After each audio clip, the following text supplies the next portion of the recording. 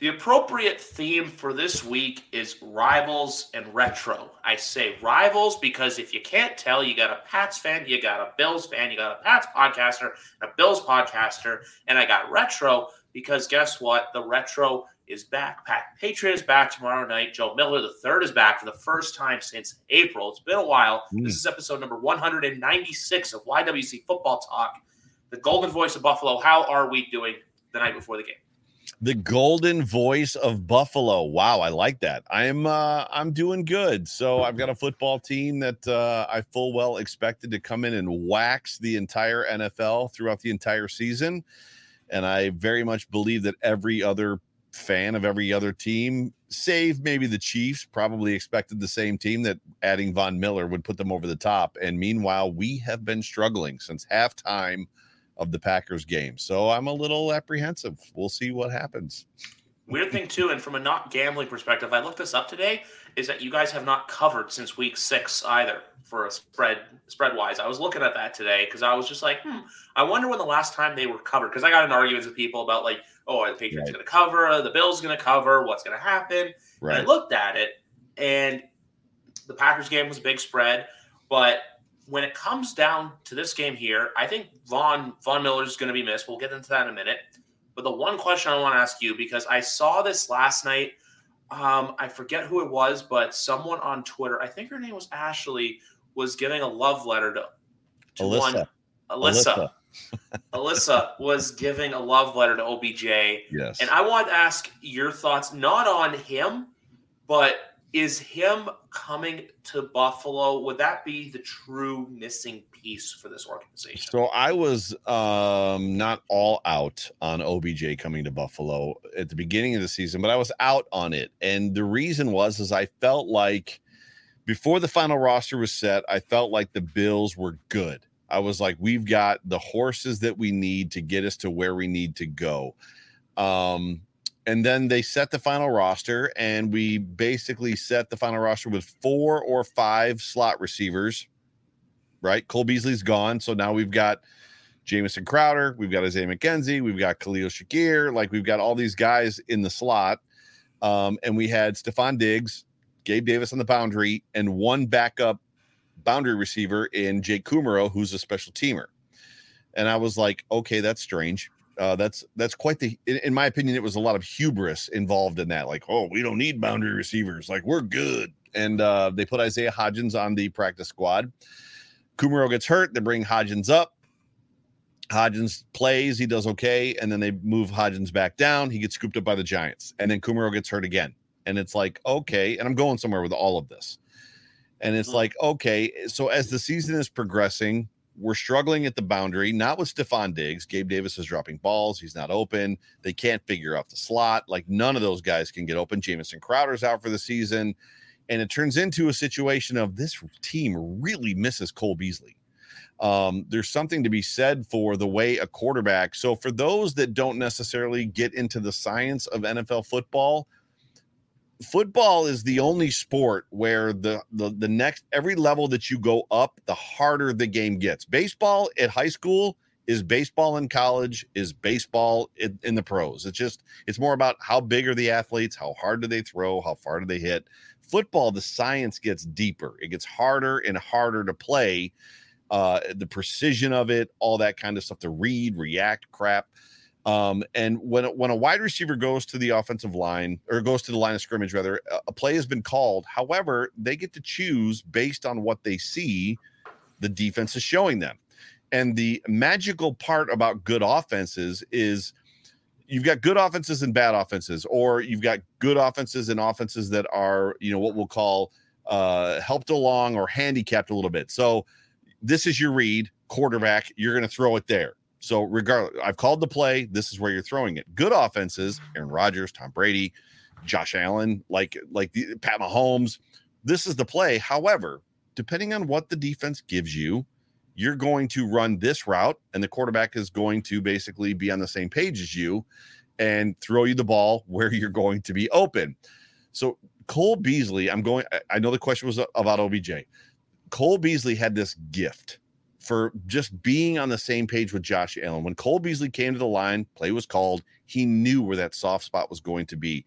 And Josh read it exactly the same way. Stephon Diggs, when he walks to the line, play is called, knows exactly where he's going. Josh is reading it exactly the same way. I was out on OBJ early because I felt like the Bills had what they needed. Then they set the roster, had some injuries, lost Isaiah Hodgins. And now I'm in a situation of being all in on OBJ because I feel like OBJ is another one of those savvy veteran players that when he gets to the line of scrimmage is going to be thinking like our quarterback. The biggest problem the Bills have on offense right now is the receivers can't get open. And the reason that the receivers can't get open is because they're not reading the defense the way that they're supposed to be reading the defense. And if you remember, which I know you do because you're a Pats fan and you're a big football fan, the Bills have been, prolific at having wide open wide receivers just running all over the football field and Josh Allen hitting them wide open. And that has not been happening in the last 4 or 5 games. Yeah, like as you look at an example, like the one game I went to this year with the Pats, I was in the stadium, and what were they showing during the commercial break as they do at NFL games, as you know, highlights from around the league. One of the highlights I saw, that just happened to be the Gabe Davis sickle mode game where he had 3 catches for, I think it was like 100, 140 yards. Crazy. Steelers game, yep. Yeah, the Steelers game, 38-3, I think was the score. When I look at that with that team, I'm like, okay, yeah, those guys, they can go out there, they can get open, they can do their thing. When I look at the OBJ perspective, I just think look ahead for 23. I don't think, because when you come in now, when I look at a team like Buffalo, I think, yeah, he could add to it. It's great. But when I look at the comparisons of would him signing be a missing piece or would Von Miller, whenever he comes back, that would be the true missing piece because as everyone calls him the closer, he's been there, he's done that. Yeah, for sure. Meanwhile, with OBJ, you know, the first little bit of coming off of a torn ACL isn't – we've seen it with players before where it takes them a year. Like I take Brady, for example. 2009, his season wasn't exactly great. Right. 2010, what does he do? He set the world on fire. So, excuse me. So when I look at that, that's how I look at it. I think this team, you know what, I always said this about Buffalo. I think everyone expected you guys, like you, even you two, just, you know what, run through the regular season. January comes is when we matter. I've been saying this for the last few years. You need that level of parity or those bumps in the road to truly find yourself, to truly find the gas pedal. I agree. Now, with that being said, do I want you to find it tomorrow night? No. You can find it against Mike White or Zach Wilson next week, whoever's starting for the Jets next week, or when Miami comes to town. But if it happens tomorrow night, it happens tomorrow night, and it is what it is. I think the issue, the problem with what you're saying as far as bumps in the road. Yeah. Josh Allen will carve up a man defense, which the Patriots know full well. Bill Belichick is a man defense guy. That's what he wants to play. And Josh Allen decimates it. And he has over the last couple of years, right? That's what he has done. The issue at hand is because there is no threat underneath in that 3 to 5 yard range in Cole Beasley. Every team that we're playing is playing a 2 high safety look, a Tampa 2 look. Yeah. And it's causing the receivers to not be able to find the spaces that they need to find. And it's just so OBJ coming in now, just the threat, in my opinion, of OBJ being in that slot or Diggs, if they swap him in and out, which they probably would do. And knowing that I got to worry about that guy that's going to like catch the ball for 5 yards and be basically, you know, cut first or second down into half, right? So 2nd and 5, it's going to drop them into a single high safety look, which is going to open the entire field up for Josh, which is a big part of the problem they've been. I mean, for God's sakes, people have won Super Bowls by basically just going to a Tampa 2 and shutting teams down, right? So, I mean, that's effectively what happened with the Dungy years and other stuff like that. So, but yeah, sorry. Effectively what the Buccaneers did 2 years ago as well. Right. You can make that argument. Right. That was just the way I look at it for Buffalo. When I say bumps in the road, I always mean, you know what, in November, you see some teams kind of like, you know, you fall, you trip over your own feet. We've seen it with LA. We saw it with Tampa. Hell, Kansas City in the year when they won, Mahomes had his injury woes.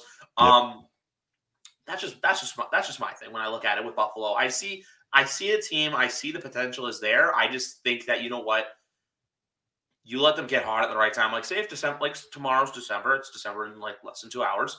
Yep. they come out there tomorrow night and they absolutely stomp New England, it's going to be one of those things where, next day they're back, Super Bowl bound, party on Delaware, party on Chippewa, call it what you want. Yeah, but then if they lose, though, it's going to be that, that whole, are they for real? Are they there? Which, you know what, I know from experience isn't exactly the worst thing in the world to be doubted, only because I'm not saying that anyone's doubting them on the Super Bowl level. Because look at how people have been putting the Eagles on a pedestal, and then the real football people like you and me kind of can see, hey, the cracks are there. Sure. Meanwhile, with Buffalo, I look at it as cracks. Like, hey, they can have a couple of games where you trip over your own feet, but at the end of the day, even though they're second place right now, this team is going to be the team that's going to be there in January. How there's your pretenders and then there's your contenders, because Buffalo's proven it the last 3 seasons that they're the team to beat. Yeah. And you would know, Patriots fans are going to know better than even Bills fans. You guys have been through those years where the Patriots came out, they're getting beaten by a bad Chiefs team, like before Patrick Mahomes, and it's like 0-3 or 1-2 or 1-3, and everyone's like, oh, the Pats are done. Bills Mafia is losing their minds because the Patriots are finally they're done, and then they go to the Super Bowl and win. Right? That's effectively what we're talking about. And I'll be honest with you, that's not a comfortable position for Bills fans to be in. Like, we're not used to like the bumps in the road, even in the Kelly years, right? So in the early 90s, when this team was dominant, they rolled over teams. They literally, and they would have a bad loss and then they would destroy the next team. They just obliterated teams back in the 90s until they got to the Super Bowl. That was the one game they couldn't win for one reason or another. The Bills were the winningest team in the 90s. Right? Not the Cowboys, not the Steelers. The Bills won more games in the 90s than any other team. And they beat the NFC more than any other AFC team did, I think, by double. They always beat the NFC teams in the regular season. Then when that final game of the season came, they just couldn't push through it. So this is kind of a new space for us to be in. I like it and I don't like it. I don't know how you guys dealt with, we have the best team in football, because it almost makes the game less edge of your seat ish, right? So I started the season with like, this team's really good. The Buffalo Bills, like, these guys are good. They're going to beat everybody. And then it's like, this is kind of boring because I'm just expecting them to wax everybody. And they were kind of early in the season. Even the Dolphins loss. The Bills put up a crap. Josh Allen threw for 400 yards in that game. Yeah. They beat him on every level except the final score. It was crazy. And now that they're, as you said, cracks, now I'm nervous. And now I'm enjoying football again. It's like, I don't know, maybe I'm just a glutton for punishment, but maybe you can speak to that. I don't know. I'm going to say, I feel like where you're coming from, it's a bit of both. It's a bit of, what you're anticipating, because, like when Buffalo back in the day, when they'd have the 3-0 start, and then it just goes down a hill, you go down the crapper, you go off the Max Kellerman cliff that everyone's waiting Brady to go off of. Right. But the way I've always seen it is, Patriots lost one of their worst games ever in the same year they won the Super Bowl, the Miracle in Miami. Yep. That's just where I look at it, where it's like how we've always been, where it's like, hey, it doesn't matter. Sure, there can be cracks. Sure, there can be X, Y, and Z. But we know at the end of the day, mid to January, we're going to be there. So that's the thing that I think Bills fans have to keep reminding themselves of. You guys are going to be there unless for some reason there's a crazy upset, say wild card weekend, say divisional weekend again. Right. But then it's kind of like where you go back to square one. But chug along. I think this next 3 stretch, I think it really, because that's the thing with the Bills I'm more worried about with anything when it comes to cracks, is the fact that you guys have not, that we're the 2 teams in the AFC East right now. We're 2-1. Never mind. We're 2-1. You're 0-2 in division. We're the only one. You're the only one to not win a divisional game. That's the biggest crack that I'm worried about. But I think the next 3 weeks, you guys have the chance to right those wrongs, especially the 2 at home. It's the biggest surprise for the Buffalo Bills this year. People can talk about, Josh Allen getting injured and having a brace on his right arm. And as much as people don't know that because he's wearing a white long sleeve shirt so they can't see the brace, that's not, they're 8-3. They're still beating people. They've lost 3 games by a total of 8 points over 3 games. So, and the games that they've lost, they've hurt themselves a lot in those games. What's not getting talked about is you're talking about a team that swept the division 2 years ago, lost 1 game in the division, I think last year, And there was an expectation they'd sweep the division this year, and they're 0-2 right now. What's weird is the fact that all of our division games are at the end of the year. It's kind of strange how the schedule makers did that to us. But that literally is the story of this team right now, is that they're 0-2 in the division, to your point. That's where I look at it, because what I said this 2 weeks ago, that the Jets, for all the Jets fans out there saying like, oh, hey, we're on our high horse, how you told me on Twitter that we needed them to settle down. I always said that Patriot Jet game, the Jets fans were trying to tell me that we needed to win more than they did. I always said, no, you need to win that game more than you think, because if you lose, it's the same narrative. What happened? The Jets fell apart. Sure, you beat the Bears, a team we lost to, but that was just a bad night from us. I'm not going to go down that rabbit hole. But the way I look at it for the Bills is 0-2. You'll figure it out. You have the 2 games at home. I feel like those are the ones you take care of business. Tomorrow night, it's a wait and see what happens. And the one game with last year, I think it's a bit of an anomaly too, because it's just the weird day where it's like 2 for 3 throwing 19 yards, and it was low scoring. Right. The one take I'm going to have with tomorrow night's game, and I want your opinion on this, I think we're going to see a similar game to the first game that the Patriots and Bills played after the Brady era in Buffalo. If you remember that game, well, the one where Cam Newton lost it on a fumble late in the game. I think that was the Justin Zimmer game, right? In Buffalo, Justin Zimmer knocked the ball out as Cam Newton was basically marching his way to the end zone. Not that he was going to score on that play, but I was convinced we weren't stopping the Patriots. It's like, this is over. Like, we cannot. Yeah. It was ripping yards off chunk by chunk by chunk to go down and basically win the game. I don't know. It'll be interesting to see. I mean, I feel like the mystique of 18 to 20 years of getting our asses handed to us in Foxborough is gone. I don't think that this team is afraid of being in Foxborough. Like, I feel like for a lot of years, the Bills were like, oh my God, we're in Foxborough and Tom Brady's here and Bill Belichick. Like, there's an aspect of like just walking in the building was like, holy crap. Do you know where we're playing right now? And no matter what they did, they couldn't get out of their own way. Now, obviously, there was the Drayton Florence game, which was the one game. Fitz was the quarterback. That was the interception and yada, yada, yada. The Bills, the one win that the Bills had there. I feel like I don't feel like there's a mystique there for Josh Allen in this team anymore. No. So the question is going to be, is where is Josh's arm at? Right. Yeah. And to be honest with you, going back to the wide receiver conversation, does John Brown play? Because to me, the acquisition of John Brown isn't about wide receiver depth. It literally goes back to that familiarity piece. John Brown and Cole Beasley were the 2 guys that began the progression of Josh Allen as a quarterback. So if John Brown plays, which I think he will, I think he'll be active. You're talking about now having, again, 2 receivers on this offense that see the offense and see the defense the way that Josh Allen does, which changes the game versus dudes just running out there and going out when they're supposed to go in. And you've seen it. Tom Brady for years and years and years would start with a fresh batch of wide receivers, and they were going out when they were supposed to go in when they were supposed to go out, and he's losing his mind and everything else. And that's literally what's been happening. The difference is Josh has just been going, yeah, I've been playing like crap. And the reality is it hasn't really all been Josh. He's just basically taking the brunt of the blame. So this game for me, it'll be interesting to see. I don't see it going necessarily ground and pound on both sides of the football. I mean, Cam Newton's not coming through that door, and Mac Jones. I meant score-wise. I could see similar result. A low-scoring game. Even with the woes that the Bills are going through, and this is the part as a Bills fan and as a content creator, and I know you get it, Griff, because this is what you do as well. I make these cases and I make these arguments about how the Bills are struggling. They're not good. Josh is apprehensive and he's tentative and he's lost his confidence. And then it's like, oh yeah, by the way, they're averaging 29 points a game. And it's like, wait a second. How are they averaging 20? Like, even in the bad stretch, they're averaging 29 points a game when the offense looks like a shell of itself. And it's just like, I don't know. To be honest with you, bro, I don't know what to expect.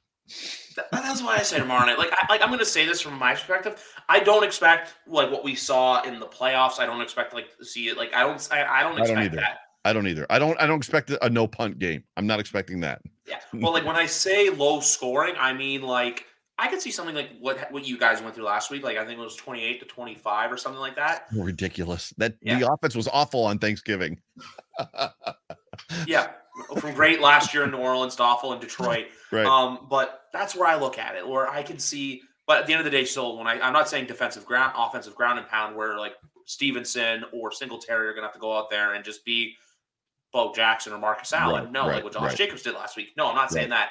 I'm just saying in the sense I can see the defense is making a few plays here and there. Our line's looking good this year. You guys are getting healthier on the line. Obviously, Miller's gone, but I believe Rousseau and Espinosa are Rousseau. Yep. Mitch Morse is back. Yes, all three of those guys are back. Yep. AJ Klein looked really good last week against Detroit as well. He made a couple plays here and there. That's where I mean it like that. Like I can see the defense kind of like, kind of grinding it down to where then, it comes down to, hey, is Josh Allen going to do what he did last week as we expected? Or, and I'll say this, tomorrow could be a potential coming out party for Mac in the sense of, when the pressure is on, you can go out there and get it done. That's the question. I mean, you're talking about a quarterback in Mac Jones who has had flashes at times, has the tendency to be erratic at times as well, and has been benched, right, for Bailey Zappi. Even it was the Bears game, and Bailey Zappi in a game that a god-awful Bears team. And I know you don't want to talk about it, so we're not going to go down that road, but a god-awful Bears team that's awful without even worse without Justin Fields, but Justin Fields played in that game. Mac Jones couldn't even complete a pass. Bailey Zappi comes out, and it's like, and literally I was like, you're kidding me right now, right? Like, this kid, is he really good? Because as I'm watching Mac Jones in that game, I'm like, surely it's not Mac. Mac isn't the problem. Like, they're just not executing.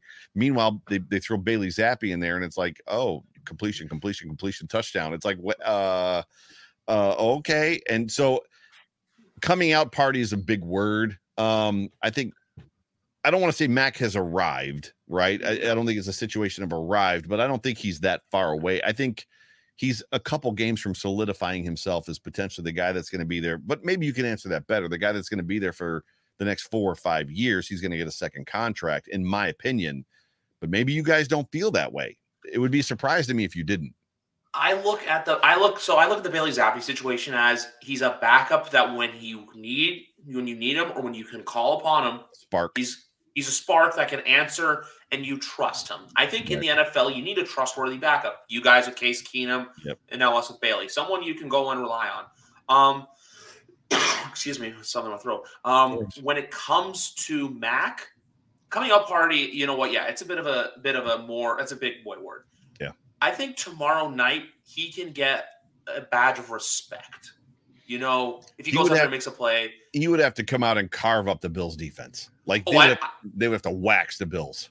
Oh, I don't mean respect from the Bills. I mean, like, I mean from the national media. Like if they came out tomorrow and he's picking number 28 of 34 for 340 yards with 3 touchdowns and they beat the Bills 32-10, we are lauding Mac Jones. Oh my gosh, he played a perfect game against Sean McDermott and the Buffalo Bills, and Josh Allen looked like crap, and blah blah blah blah blah. That's what would if it's 16-10 or 16-13.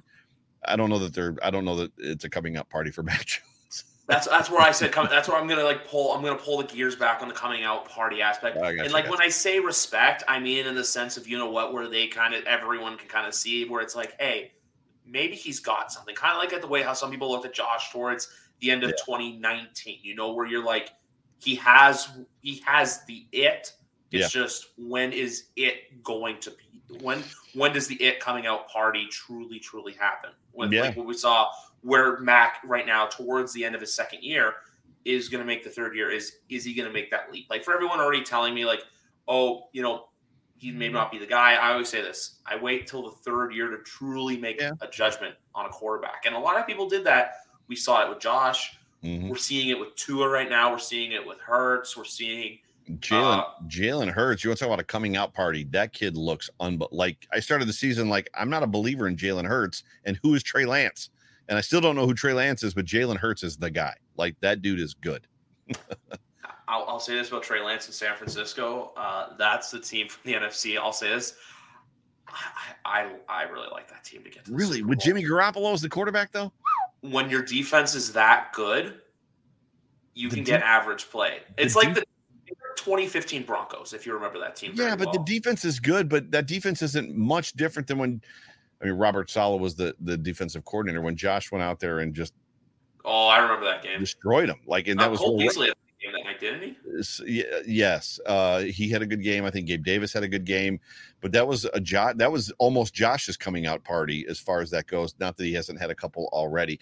The Niners are an interesting team to me because there's games where I've seen Garoppolo not be able to complete a pass. Yeah. It's like, what is going on right now? And then there's other times you're like, oh, that team's for real. So it's been a weird year, bro. The whole year has been weird. Like, I still don't know what's like when I say too with them Super Bowl, I just mean in the sense of like, if Jimmy Garoppolo can go out there and play and not screw it up enough, not hurt him, right? You don't hurt him. He can go out there, do what he's told, and you know what, the defense can go out there and you don't have to worry about it. That's more or less what I mean. If Jimmy can not, fall on his own face or trip over his own feet, he can go out there and he can do that. Yeah. I was going to do this where basically, we could do this the normal way where I say, hey, what do the Patriots need to do to beat the Bills? And you say the Bills to beat the Patriots. But I want to do a little role play reversal where you give me the Pats keys to victory. But first, before I start off, and I want to start off because I want to say what I think Buffalo needs to do. Sure. Keys to victory. And you can also give me concerns. And the first one, before I go down any rabbit holes, I think the Deion Dawkins absence is going to have more of an impact than the Von Miller one, potentially. Potentially. I just say that because I know from experience offensive lines. So when I look at Buffalo, I don't look at how everyone says oh, Diggs can go out there and have a big game. I think you need how Isaiah McKenzie was ripping it off. Isaiah McKenzie, a guy who's pestered the Patriots the past couple times. Yep. They played them. You line him up on the right, you line him up on the left. He gets the ball and he just flies. I think if you guys are going to win tomorrow night, I think someone like him or Davis is going to have a big game. Mm-hmm. I look at a way too for where I can't say anything about the Patriots receivers because look, we don't have that guy. We don't have that force to cover. Devontae Parker has traditionally eaten the Bills up. That doesn't mean the Dolphins ever beat the Bills, but he was about 100 yards receiving every game he played the Buffalo Bills. Every time. We'll see what happens with that. But when I look at with Buffalo, I think if you want to win, I think you got to get the run game going, and you have to have Josh Allen more than complete his passes. If he's going to run, he's got to be able to read the Patriots safeties like a book. If he can do that, because I know Kyle Duggar, Jabril Peppers, those are going to be the guys that are going to be spying him all night long. Those are going to be the guys trying to avoid. And the other one I'll give to is because this happened last week. I think we need I think you guys, if you want to win, need a Dawson Knox game. I think Dawson Knox has to have a game. Someone who's been relatively, I don't want to say quiet, but he hasn't been. I know obviously there's a lot off field that he's been going through this year. I just I can't imagine that. But you haven't seen much of him where he's he's made some plays here and there, but I don't think he's had, or you can correct me if I'm wrong, he hasn't had that game, where it's we won that game because of Dawson Knox. He's been on a milk carton. The easiest way to say it. He's been on a milk carton, especially after signing a $14 million a year contract with the Buffalo Bills extension. I think where you're coming from isn't necessarily off. I just don't know how much confidence I would have in it because the Bills have been reading. Josh Allen has been reading the Patriots safeties like a book. Josh has been beating the Patriots without the run game. So to me, if anything, Bill Belichick wants to come out and shut Josh down. I don't know if he can or not, but we'll see. As far as the Patriots beating the Bills to play my side of the role, the big thing for me, and it's funny because there's conversation going on Twitter right now about how Bills Mafia, doesn't respect this or that, and like Matthew Judon, and we just love to hate. And it's actually most of Bills Mafia wanted Matthew Judon. Matthew Judon is a great freaking football player who would, and he's a 4-3 defensive end. We run a 4-3. He would fit amazingly well and would have if we had gotten him. He never considered it. He went to the Patriots. He didn't even look at us as far as that goes. However, last year in the 3 games the Bills played against the Patriots and Judon had COVID in one of those games, Judon didn't show up. Literally, aside from trying to trip Josh Allen as he was going by, most of the time it was Josh was by him and he was like, oh, he's gone.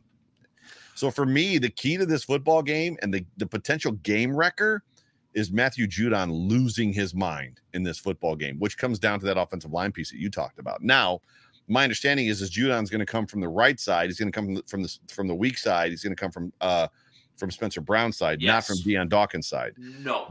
Deion Dawkins, however, being out is a problem. He's a Pro Bowl, right? Left tackle, franchise left tackle. He's not Jason Peters, but he's not the worst left tackle. He's not Bobby Hart, who's also on our football team. But when you look at David Quesenberry is a swing tackle that played with the Titans for a long time, and he's no slouch. So, is it a step down? Yes, but to me, Judon is the big piece. Judon, believe it or not, and the guy that scares me the most, and has since. There's just something about the freaking Patriots, whether it's Ben Jarvis Green Ellis.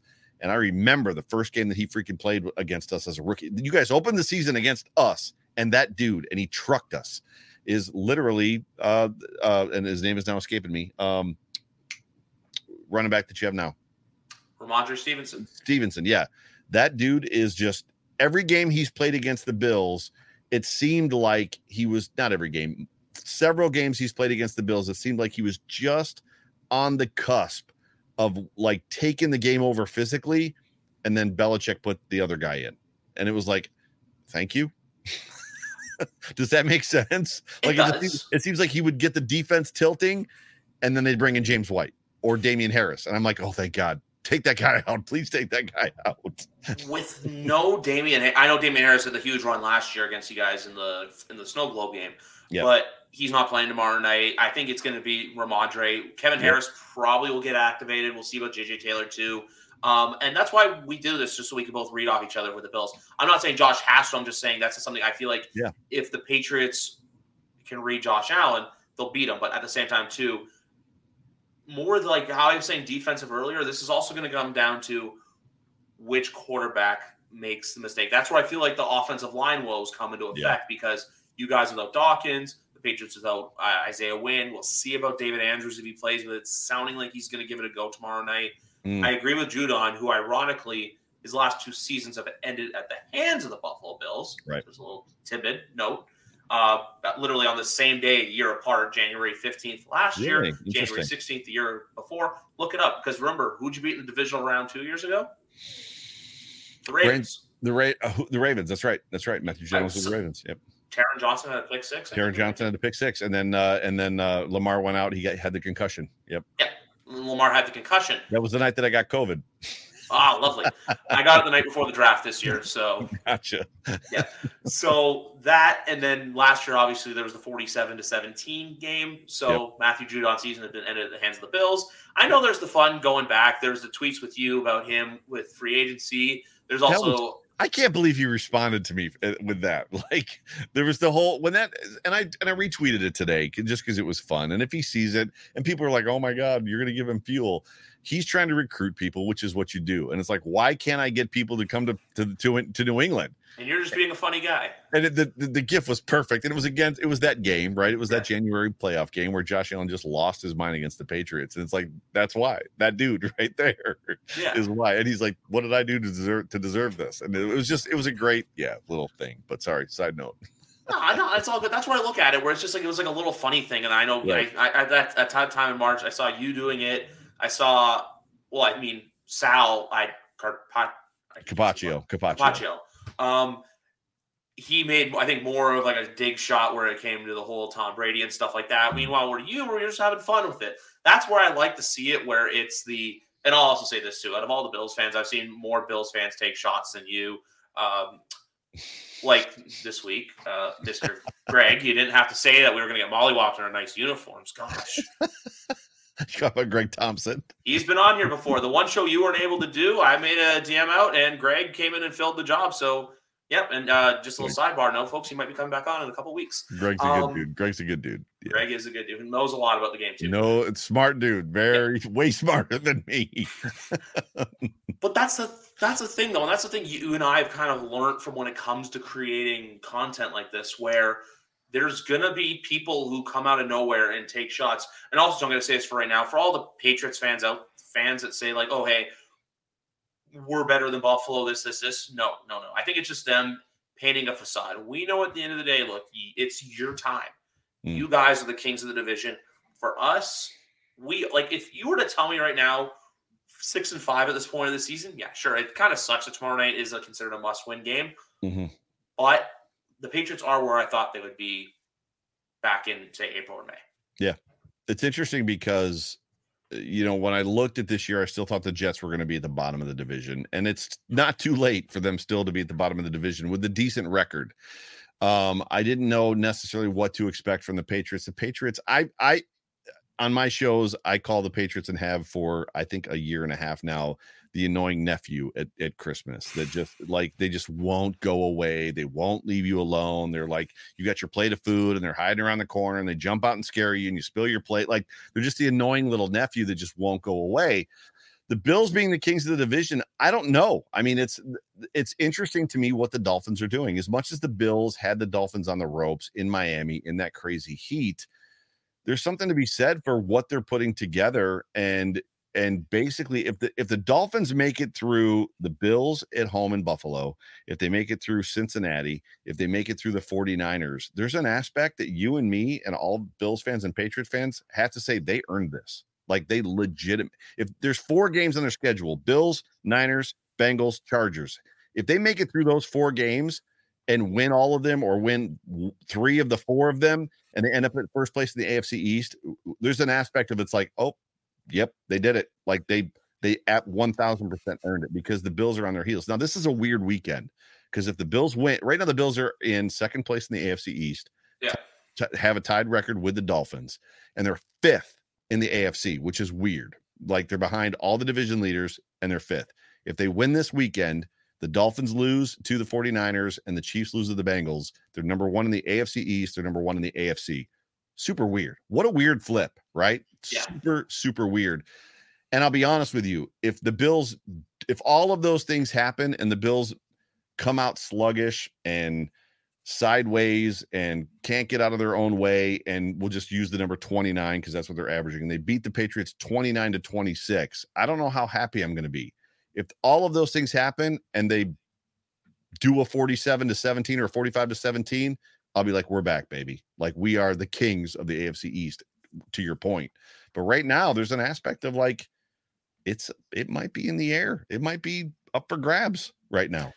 It could be. I think with the Jets, we're going to find out this weekend who they truly are. If they go out there and they get whomped or if they get stomped on by the Vikings. Do you believe in Mike White? No. Mike White did this last year. So whether it's the Vikings or the Bills defense next week, they're going to expose him. Yeah. Like, I know, like, I had a Jets fan basically come to me and basically straight up say, I said for next week, I thought for sure next week's game would not get flexed. That you're not going to take the Golden Boy. They tried to. They tried to flex it, and CBS said no. No, I meant, CBS said no to you guys. CBS said so. They tried to flex it to the Sunday night game, and CBS said no. They had the ability to, I guess, the right to keep a game, and so they wanted that game. Sunday Night Football did, and CBS said no. We're going to keep the Jets and Bills. So then that means I'm right. We're probably going to be Jim and Tony calling that game next Sunday. Then I know you'll be there, but I have a feeling if they're keeping that, that's why.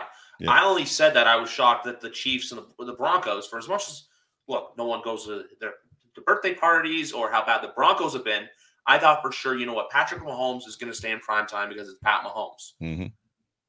They proved me wrong by putting Dolphins and Chargers in there, which if you think the NFL is a league of overreactions, whoever loses is going to get buried into a 6-foot grave after that game with overreactions, the Dolphin season's over. The Chargers season is over. For sure. This. For sure.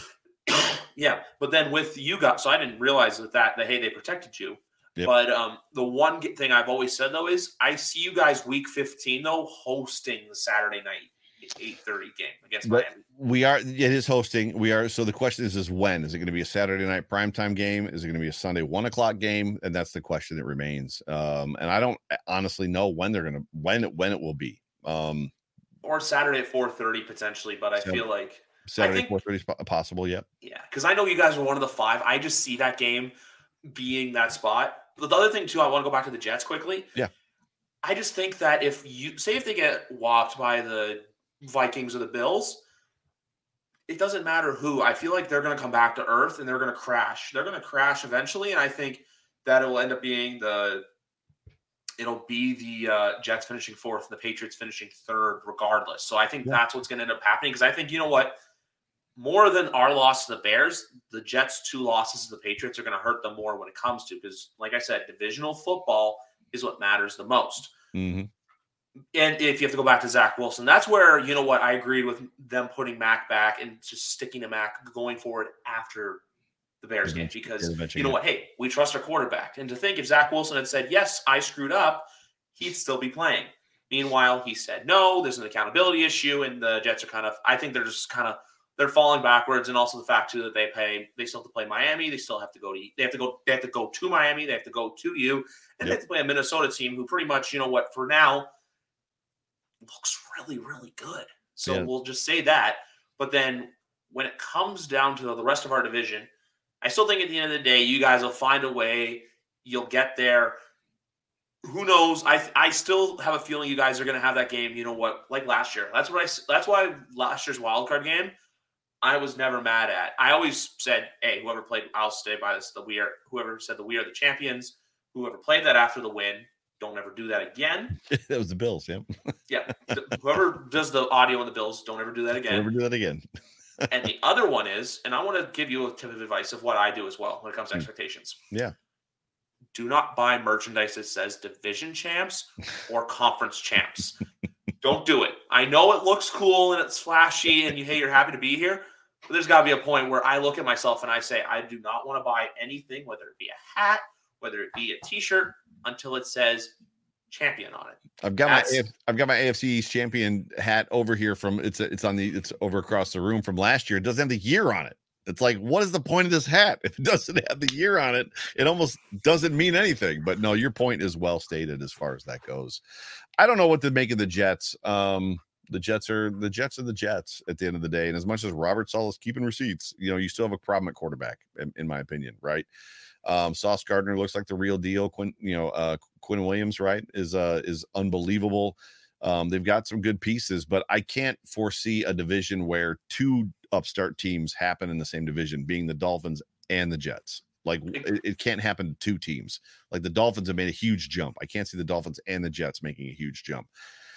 The Bills' destiny is in front of them. I mean, if they win, it's one game at a time. And if they take care of the business that they need to take care of, then they could potentially do what they need to do. The good news is in 2020, they went on an 8-game or 7-game win streak to finish the season. I think they went on a 7-1 or 6-1 game winning streak last year to finish the season. So this isn't, they seem to get hot at the right time. So everything is in front of them. They've just got to figure out a couple bugaboos, which it seems like they might be working towards. But I appreciate your confidence. To me, I just see a team that's struggling, and there's a little bit of a book out on them right now. There was a defensive book on them. They got solved. The Bills basically they fixed the defensive problem, and there's still a little bit of an offensive book on them, which is basically bracket Stephon Diggs and put your best guy on Gabe Davis, and you're going to shut the team down because nobody else can get open.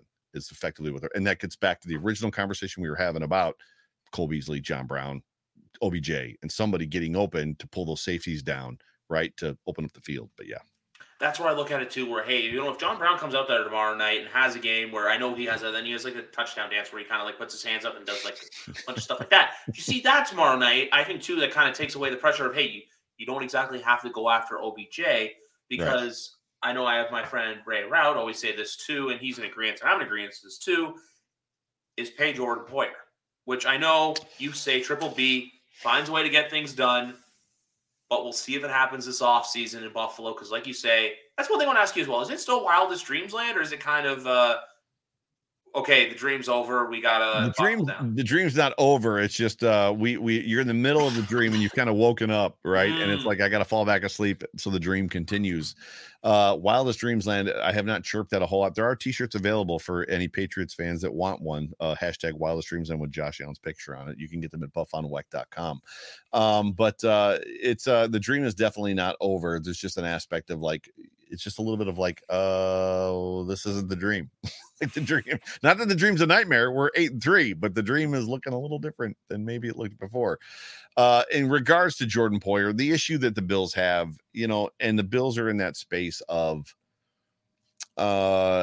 think of those franchises. It's not the Patriots. The Patriots have always been very good about releasing and moving on from guys, Chandler Jones, and like before it became a problem. Lawyer Malloy, before the contracts got too big. The Bills they're an amazing drafting football team, right? So we've got Ed Oliver. They just signed Dawson Knox. They've got Ed Oliver coming up. They've got Tremaine Edmonds first, Oliver second. Obviously Jordan Poyer, Micah Hyde's under contract for one more year after this year. It's not about not wanting Jordan Poyer. It's more about who gets kept and who doesn't. And then you sign Von Miller to a 6-year, $120 million contract or whatever it was. And it puts you in a situation where you maybe can't keep a guy. I mean, Dawson Knox is on a big contract. And the question, freaking Stephon Diggs just signed a $90 million contract. Like, the Bills are spending money like crazy, but it's not irresponsible money. So it's not what Sean Payton did in New Orleans and then dipped, right? So he puts his team in salary cap hell. Or Sean McVay very soon. Right. And then Sean McVay is doing the exact same thing. So he's done it. And there are reports that he was going to retire after the Super Bowl, dip out, take a year off or 2 years off, and then come back. And now he's regretting it. And he's going to retire after this year and do the same thing. So I've destroyed my team's future, right? Because I want to win so bad. And I'm just going to sail off into Never Never Land and then come back to another team later and do the same thing. So the Bills aren't irresponsible, which is why the Jordan Poyer conversation is so big. So the question you have to ask yourself, Griff, is do you keep a guy that's 32, 33 years old, very good safety in the league, or do you keep Ed Oliver and Tremaine Edmonds? Because it's a 3-man enter, 2-man leave situation. Who are you keeping out of those 3 guys? I'm going to go with the guy who just won an AFC Defensive Player of the Week. That's Ed Oliver. Exactly. You're going to keep Edmonds. And Edmonds. You're gonna go with the younger because safety and cornerback is a position where, guess what? It's like receiver. There's a new crop of kids coming up in the draft this year. I'm not saying they're going to come in and be as good as Jordan Poyer, but you have your guys. Dane Jackson, I'm really happy to see him back in the field after his scary incident in your home opener. For sure. Kyler Elam's shown flashes too so far. Christian Benford is a 6th-round draft pick, and he's been playing. The Bills played with freaking Levi Wallace for 3 years, and he was an undrafted free agent or undrafted rookie that came to the Bills. Like, the Bills, yes, to your point.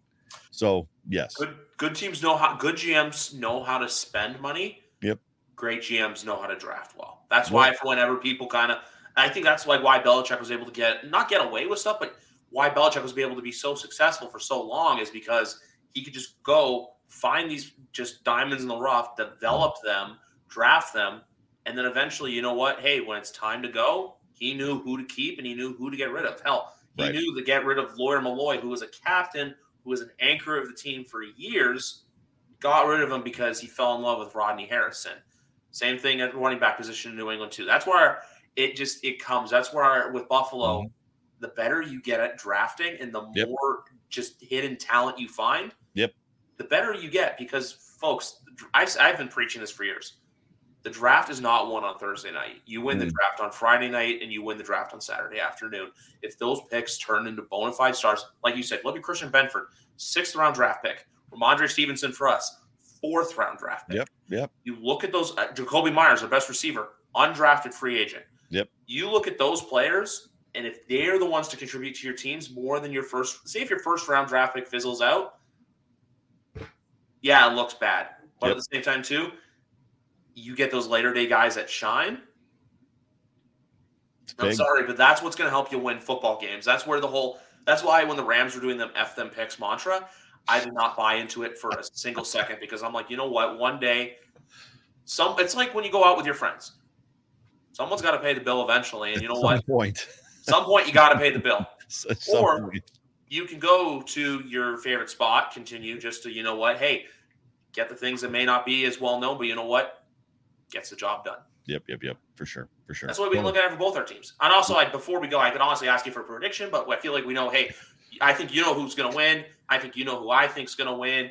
We obviously both know we both know the Patriots are going to win tomorrow night. So it's to settle that. I'm just kidding. For you folks out there looking at me right now, like, what the hell is wrong with this guy? It's all in good fun. It's all in good nature. This is the closest I've done a podcast to a game because it's Thursday. But then after this, for the second Sunday in a row, you and I get to sit back, watch Red Zone with Scott Hansen. That's an elite Sunday right there, bro. That's an elite Sunday. I get 3 of them in a row. Because next week we play on Monday night against the Cardinals. Especially if you've got a W in the bag. When you got a W in the bag and you're watching football on Sunday, it's like, this is amazing. Like, just get especially when you're in that last 5 minutes of the 1 o'clock games, like when like things are just going crazy. Like, it's amazing. But score prediction for me, I think I gave a score prediction. I was on a show. Was it Monday? It was possibly Monday. And I think I said something like 27-21 or something like that. I think I had the Bills within a possession. So the Bills winning, but within a possession. It'll be interesting to see. I don't know. I honest to God, Griff, don't know what to expect. They could come out and they could gut this thing out like they did against the Lions, like they did against the Browns, and escape, because that's how it felt against the Lions. You look at Josh Allen and Stephon Diggs embrace at the end of that game, and you're like, those boys just escaped. They escaped Detroit with a W. Yeah. I feel like they could do that. And the reality is they've still punted less than any other team in the NFL. And they could come out and do that and and put 40 on you. I don't know what to. I expect the W, but I don't know necessarily what the score is going to be. So I'm going to play it safe and say like 27-21. That's probably where I'm at. I'm going to go with a W, but I don't know what's going to happen tomorrow night. If I had to say a score, I'm going to say 24-20. I think that at the end of the day, I can see similar to last year in the sense of it's 24-20. Josh Allen's leading the downfield, but then like in the Minnesota game, he just throws an interception. That's not happening again. That's not happening again. The brace is off. The brace is off. I'm not saying like what happened to Patrick Peterson. I'm just saying like what happened in the Pats game last year in Buffalo where he threw that pick. Or it was either a pick or an incompletion to end the game. I think it was an incompletion, though, on fourth. I think it was a fourth down incompletion, and Miles Bryant tipped the pass or something like that. I'm trying to remember what happened. It was just – I just remember it ended in a Bills W. No, I'm talking about you're talking about the win game. You're talking about the win game. Gotcha. Yeah, I'm talking about the win game. That was a freak game, bro. Come on. Yeah. You guys ran the ball 13 times straight. Oh, I know. I'm just saying in the similar sense, you know how Josh Allen still was going down the field, marching down the field to win that game towards the end. Yeah. I can see something similar to that happening where, you know what, it's about which offense just a little bit more. Reality. Yeah. When you ask me, and if I was a partisan outside fan, obviously you're going to go with Josh Allen. But from the fandom perspective in me, going to ride with my boys. That's all I'm going to say. And also because tomorrow night pretty much is a game where if we do lose, we're playing January football in December. Yeah, right. And the big thing about Josh Allen is the brace is off, and people don't even realize he was wearing a brace. But if there's a couple shots, if you go back to the last couple games, you can see inside of his white shirt that he's got a brace just across his forearm from the elbow injury, and supposedly it was reported that he was throwing with a knee and pre sleeve. So if the brace is off, he's not going to underthrow a guy by 5 yards, 20 yards downfield again. That's just not going to happen. So yeah. Like I meant, like when I said the Patrick Peterson thing, I don't mean the exact same throw. I just mean like the play wise, like where Patrick. But then again, at the risk of extending the show, the funniest part about that is even Bills fans were angry at Josh. I was at that game, and they're angry at Josh about that throw. Like it was such a poor decision. And like when you watch it back, the first time I watched it back on my television, I was like, that wasn't a poor decision at all. That like Gabe was open. If he leads Gabe to the post, that's a touchdown. And people are, and when I put that on Twitter that like, that's a touchdown pass if he leads Gabe. And then people are like, oh, he can't even make that throw. Nobody can make that throw. And it's like, we've seen him make that exact same throw several times. He made one to Kumaro. He made one to Gabe in preseason against the Packers. I think from farther away, like Bills fans get weird. I don't know if Patriots fans get that way, but Bills fans get weird at times. It's like, that's the worst decision ever. It's like, actually, no, it was a great decision. He just underthrew the ball by about 6 yards because he's wearing a brace on his arm. But I digress. It's more or less that's what the Patriots fans that like I mainly associate myself with are the ones who see it through the realistic perspective, in the sense that I truly know that tomorrow night we just cannot afford to shoot ourselves in the foot. I could come on here and and I can, so I think that's what it's about. Whichever quarterback doesn't shoot himself in the foot. And also, before we end, I'm going to say this. You've said to me that Mac Jones is the worst crying face, or his faces are bad. Sam Ellinger's are worse. I don't know, dude. I don't know how any. If you were a 6'6", 290-pound offensive alpha male, like playing in the NFL, and like your quarterback is making some of the faces that he's making coming off the field, being carried off because of a twisted ankle, at some point you're like, that dude's a giant baby. Yeah. He's a giant baby. Like football players get hurt and they get up and like, I'm all right. And then they like limp off the field. That's what they're not like. Dude, come on, bro. I know. Come on. Concede on this one. He's got the worst. Sam Ehlinger is up there, though. I saw it during that Colts game. That's the thing I'll say.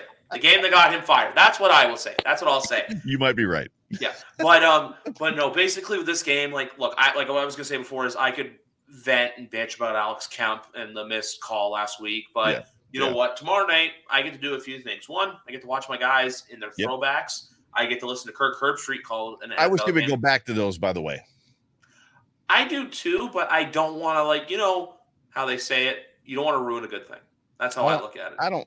Yeah, I totally get that. I just don't like the flying Elvis. I love the old Patriots jerseys. The red is great. The red on the white is great. There's nobody else that, I mean, I guess the Cardinals do the red and the white, but it's not the same. It just doesn't look the same. The Cardinals, though, will not change their uniforms. The only throwbacks I'm still excited about, well, just announced on Sunday, is Seattle's 1990s coming back. Some people don't like those. I kind of like them. I like them. Yeah, the silver. Yeah, this the Steve Largent era. The Largent. Yep, I got Largent's rookie card, so know exactly what you're talking about. Yep. That one, the Eagles' Kelly Green coming back next year. Yep. And I guess the only thing, well, I'd say you guys can't really bring back retro because your retro is what you're wearing now. Well, the retro is a standing buffalo. But at some point in time, there's an expectation the red helmets are going to come back in some version, whether it's a 1 game or 2 game or potentially permanently. We'll see. But yeah. The team up north, they're bringing back the goat head, and that's better because nothing is worse than the Buffa slug. And the only thing I want to ask you before we get out of here. The slug is awful. Quick stadium update. Is there anything else to report on it, or is it just kind of waiting to break ground probably in the spring? It looks like, breaking ground in July, something like that. So June or July, they're looking to break ground. So all the whatchamacallits, the renderings have all come out, and it's gorgeous. So it's everything that I would have hoped and expected. As far as like it's modern looking, it's wild. I know you've been to the Ralph Highmark Stadium, and what people miss about the Ralph. So Ralph Wilson Stadium, Rich Stadium, Highmark, whatever you want to call it, was built in 73, just like the Chiefs Arrowhead Stadium was. So they're very similar in design. The difference is, and I'll just give you a quick one. The reason that stadium couldn't be renovated is because, as you know, the lower bowl is completely in the ground. So they'd have to like tear down the upper decks, completely dig it out to like extend the concourse areas and everything else. It was impossible. So the new stadium is literally going to be, they're saying 50 feet higher than the top of the current lights, like field lights, which is crazy to me because like the lights are obviously super high in the air, but it's glass surround. It's got overhangs, like they're like really kind of control the wind. They're going to change the direction of the stadium to kind of control the weather. My season tickets are in the front row of the upper deck, so like I have the perfect seats. So I'm excited about there being like, I think there's 3 deck rows, so I'll be able to pick, if you will, like a front row to sit in. So I'm excited about that because I hate sitting behind people and I hate being forced to stand up. Yeah, so I'm excited. It looks good, but yeah, they're supposed to break ground, I think, in June or July. Okay. Yeah. That's good to hear. Across the street from where the stadium is now. Across the street. Yep. Yeah. So I just want to figure out, like, when I'm there, like, just how to get there. The only other thing I will say, I'm not going to argue on it about who has a better drive to the stadium because I find, dude, come on.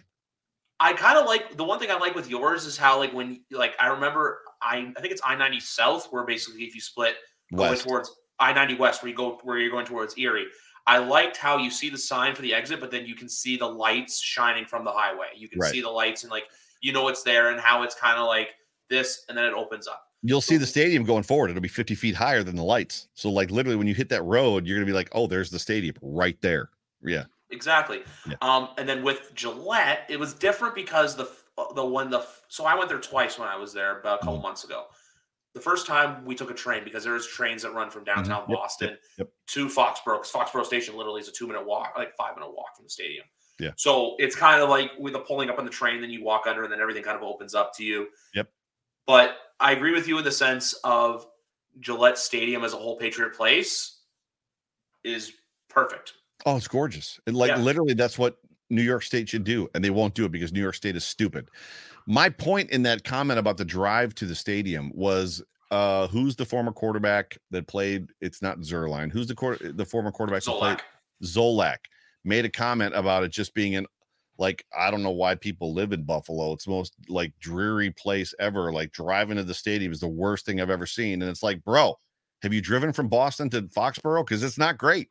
And it was just more, it wasn't about the actual complex. Like, Patriot Place complex is like everything that every NFL stadium should be. Yeah. Shopping malls, restaurants, hotels, everything around it. And it's a destination. Hospital too. Right. And hospital. And that whole idea of an outdoor mall, which was actually started by Les Wexner, who owned Limited Brands in Columbus, Ohio at Easton Town Place.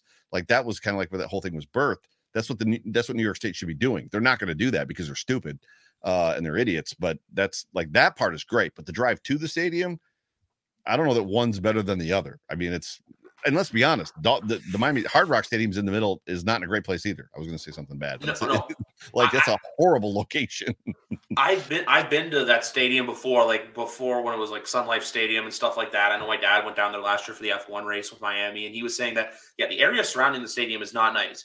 The area surrounding Orchard Park, it's very nice. There's a couple of small little restaurants there. I noticed. It's a suburb. It's a suburb. Both are technically suburbs. It's just the only thing with Foxborough's is there's nothing around it. So if you get stuck on Route 1 leaving the game, you're in trouble. Meanwhile, with me, I don't know if I've ever publicly admitted this on the podcast, but my fiance likes to out me for this, that basically I was like a kid when they leave Disneyland and they're on the monorail because I fell asleep on the train because I was just like overstimulated the entire day. And I was like, there's a photo of me just like completely passed out and everything like that. So I got to live that out. But the way I look at both drives, I don't have a problem with either one. Either one was nice. The only problem I had last time when I was driving in Buffalo, the day you and I were supposed to meet up, but stuff got in the way. It's all good. We'll do it one day. We'll make it happen. Is when I was driving on the highway towards the Key Bank Center, which, by the way, they actually have renovated that area perfectly, is the sun that gets in your eyes. Still needs some help with the sun, but yeah, go ahead. Sorry. It does need some help. Yeah, the Key Bank Center does need some help. But I can't. It's more the arena than the area surrounding the arena. The area surrounding the arena, they've managed. You're saying the sun was getting in your eyes, is that what you said? Yeah, that was the thing. Where the drive like there, like it was like literally, I don't know why, but like some of the worst driving I've had with weather is in Buffalo. Like when I was down there last weekend when you were in Tampa, it was like torrential rain on I-90. Right. And then there was other times with wind and stuff like that where it's just like this, where I'm like, okay, do they know I'm here? And the other thing I'll say before we go is if I buy that house, when I looked up the photos of the house of the realtor you retweeted, and you're like, "I'll be my neighbor," and I'm going to be the one guy in the neighborhood flying this flag, and I'm going to get egged and like threats on my thing from the homeowners association every single day in East Hamburg. It's actually not true. Bills fans are actually pretty gracious when it comes to that stuff. So there's a lot of Patriots fans, just like there was a lot of Dolphins fans in the heyday in the 90s in Buffalo. There's a lot of Patriots fans in Buffalo now. So. Yeah, people jump on bandwagons and they stay on them for life, which is good. There's nothing wrong with that. Like who you like. It's okay to like whoever you want to like, right? I always say this. It's easy to be a fan of a team that's good. Mm-hmm. You earn your stripes when the team is struggling. That's when you earn your stripes. 17 years of it. That's why I know you got, for as much as our teams don't like each other, that's where I can't take anything wrong because I know how much crap you guys have been through to stick with it. And now everyone's just waiting for us to go through that crap. But it's neither here nor there. That's going to wrap it up for this episode. It's always a fun conversation. Like I said before, the golden voice of Buffalo. Enjoy it. We'll have to figure something else out. I have a perfect title for this episode. It's going to be called The Annoying Nephew. For anyone out there who wants to find Joe at Joe Miller Wired on Twitter. Does a great job with everything. He works. He's a podcaster. He does guitar at church. He watches football. He does it all. He goes out for his daughter's birthday, and then he goes to there. And sometimes you'll see him wearing shorts that are just a little too short. But you know what? That is okay by me. Hoochie Daddy shorts. There is nothing wrong with a little Hoochie Daddy shorts. That is all. But anyway, guys, that is going to wrap it up for today. Now, next episode, on to our report with WEEI Patriots reporter Kyrie Thompson. Have a good night, everybody. Hi, I'm Logan Anderson, host of the Say the Damn Score podcast. On my show, I deep dive into the sports broadcasting business by, you guessed it, talking to sportscasters. The show has featured big names like Bob Costas, Kenny Albert, and Vern Lundquist, as well as many up-and-coming broadcasters who you may not know yet, but you will know soon. Whether you're looking for professional development as a sportscaster, different career paths, or if you just want to be entertained by hearing some of the best storytellers in the world tell their own stories, this podcast is for you. You can subscribe to the podcast on all major podcast platforms, or you can visit our website, saythedamnscore.com. Will, the Story of People podcast is now available on the Crier Media Network. The first 5 episodes are here and feature some incredible guests that fit into one or all 3 of those categories. Ready? Tara Sloan from the San Jose Sharks Undercurrent podcast at NBC Sports. Marianne Iveson from Iveson Voice and the Let's Take This Outside podcast to talk about the world of outdoors as well as voiceover land. Ariana Hunsicker, future Canadian Paralympic swimmer, already winning tons of awards for this country. Scott McGregor from the Hot Wallet podcast to dumb down the world of crypto, Bitcoin, and NFTs so you don't have to. And Jackie Holowati from Climate Pledge Arena in Seattle, Washington, the first net zero carbon certified arena on the planet. Wherever you get your pods, wherever you watch your pods, and on the Crier Media Network.